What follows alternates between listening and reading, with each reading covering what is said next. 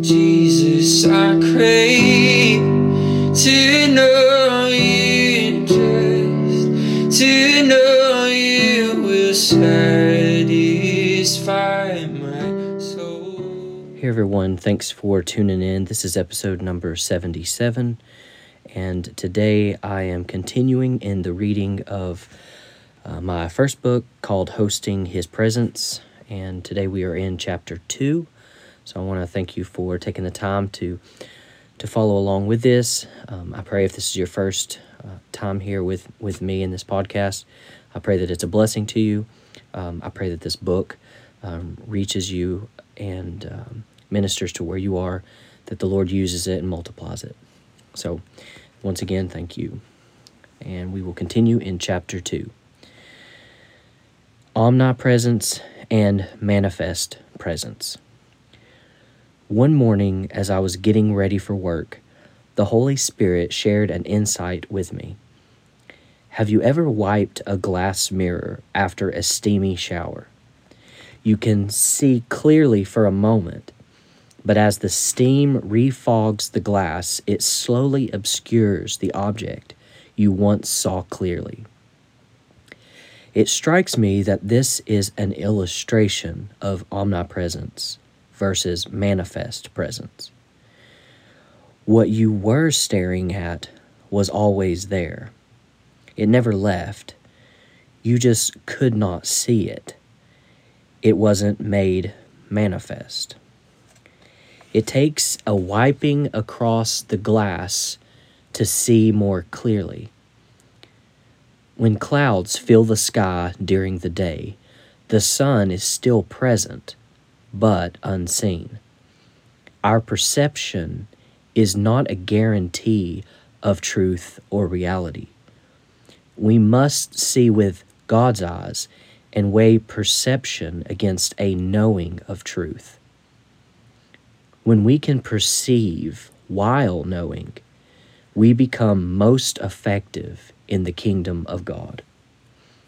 Jesus took Peter, James, and John up the mountain to witness his transfiguration. It was not a matter of Jesus accessing what he didn't already possess. It was simply veiled and then made apparent. Jesus allowed them to peer into a dimension to which they had not yet been given access, like what happened in Ezekiel 47. Ezekiel saw water coming from under the throne room door. What he saw was veiled, and he could not see the source of the water. In Revelation 22, John got an unveiled view of the source of the river from the throne and the Lamb, Revelation 22:1. Consider an opaque window becoming translucent, and then finally transparent with increasing clarity. Consider a bride being presented to the groom as the veil is folded back over her head in a full portrayal of something unseen. The spiritual realm is much the same. The place of the unseen, while still occurring, slips in and out of view for those with eyes to see and who receive an invitation to the come up here dimension, Revelation 4.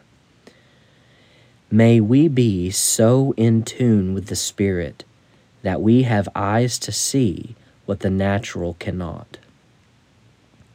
Many of us have grown to understand that God is all present or omnipresent.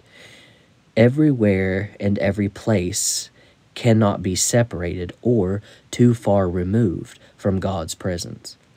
While this can be a challenging notion, it is still a familiar concept. A lesser-known reality surrounds God's manifest presence. The word manifest can be difficult to grasp, at least for me. One slight change to the word helped me to grasp it more easily. manifested or made apparent.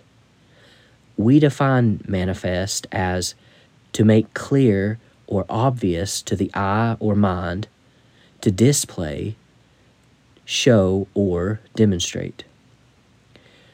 When His presence is manifested to us and we are aware, I call this presentness. This following list is not exhaustive, but it does give some insight into the beautiful paradigm that is our Savior's presentness. Consider the word present and all the various definitions and applications. Present, intention. Present as a gift. Present as here or location. Present as in now or time. Present as in introduce. Present or present, give or hand over. Present, make an appearance. Present, to hold in a readied position, as in arms.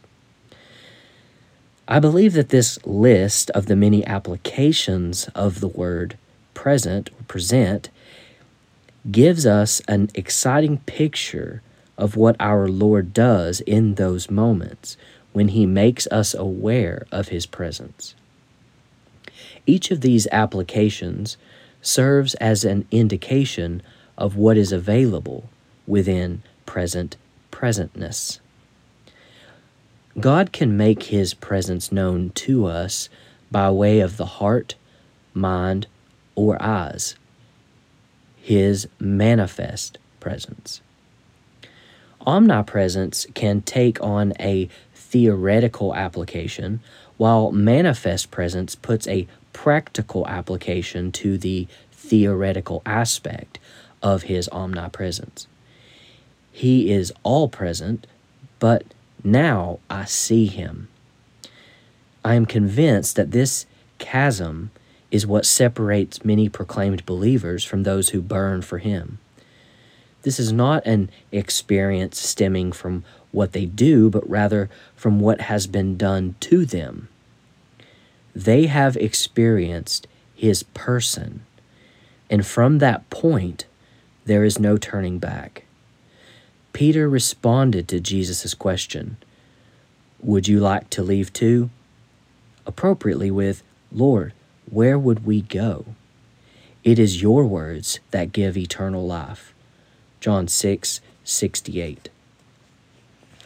Peter so accurately described the heart of the believer that has experienced personal encounter. Where else would I go? What else could I cling to? Who else offers eternal life? This last question, if not viewed accurately, can lead the casual believer to conclude that eternal life is heaven. While heaven is part of what is offered, there is also so much more. Do we look forward with longing to the gift of heaven for all true believers? Yes, absolutely. But eternal life in heaven does not entice everyone into the faith. The eternal life destiny does not always retain believers, as some will lose faith and wander. The eternal life destiny that draws in and keeps those in the faith is the living water available to all in the form of experiential relationship.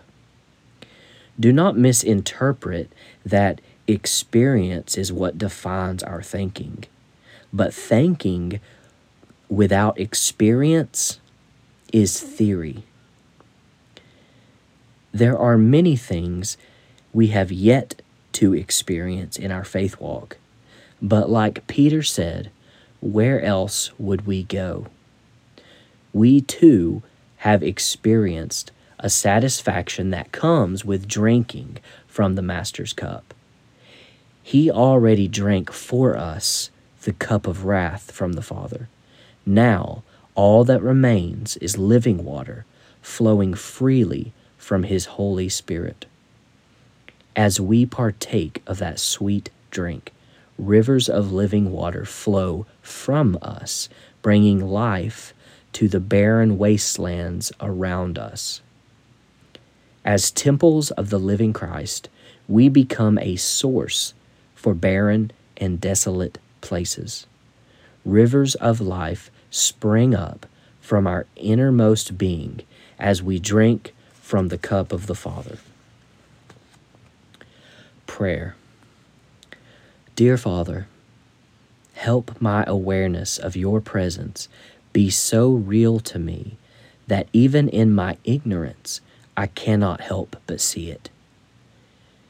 Help my mind and heart to grasp the weight of your accessibility. Help my longing for you to match your desire of me. Give me the grace to pursue your heart with reckless abandon, giving up all things that compete with knowing you more. Help me to be aware in the moment of your manifested presence, and let my awareness of you reflect to the world around me, filling them with an experience of you. Allow me to swing wide the gate to introduce the unbelieving world to you. Let Jesus in me be the hope for them. In Jesus' name, amen. And this concludes chapter 2 of Hosting His Presence. Join me next time for chapter 3. His presence is after your heart.